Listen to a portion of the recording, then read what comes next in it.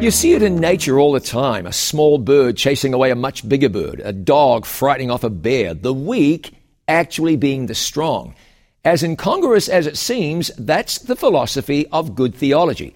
A faulty Christian believer is seemingly the weakest thing in the world, but the sinner who recognizes his or her nothingness and then relies completely on God is, in fact, invincible. When your hope rests on the righteousness and strength of Christ, you are exactly where God wants you to be. Psalm 37:40 says, "He shall deliver them from the wicked and save them because they trust in him." Your weakness today isn't the end of the story, and it doesn't consign you to failure. Your failures don't consign you to failure.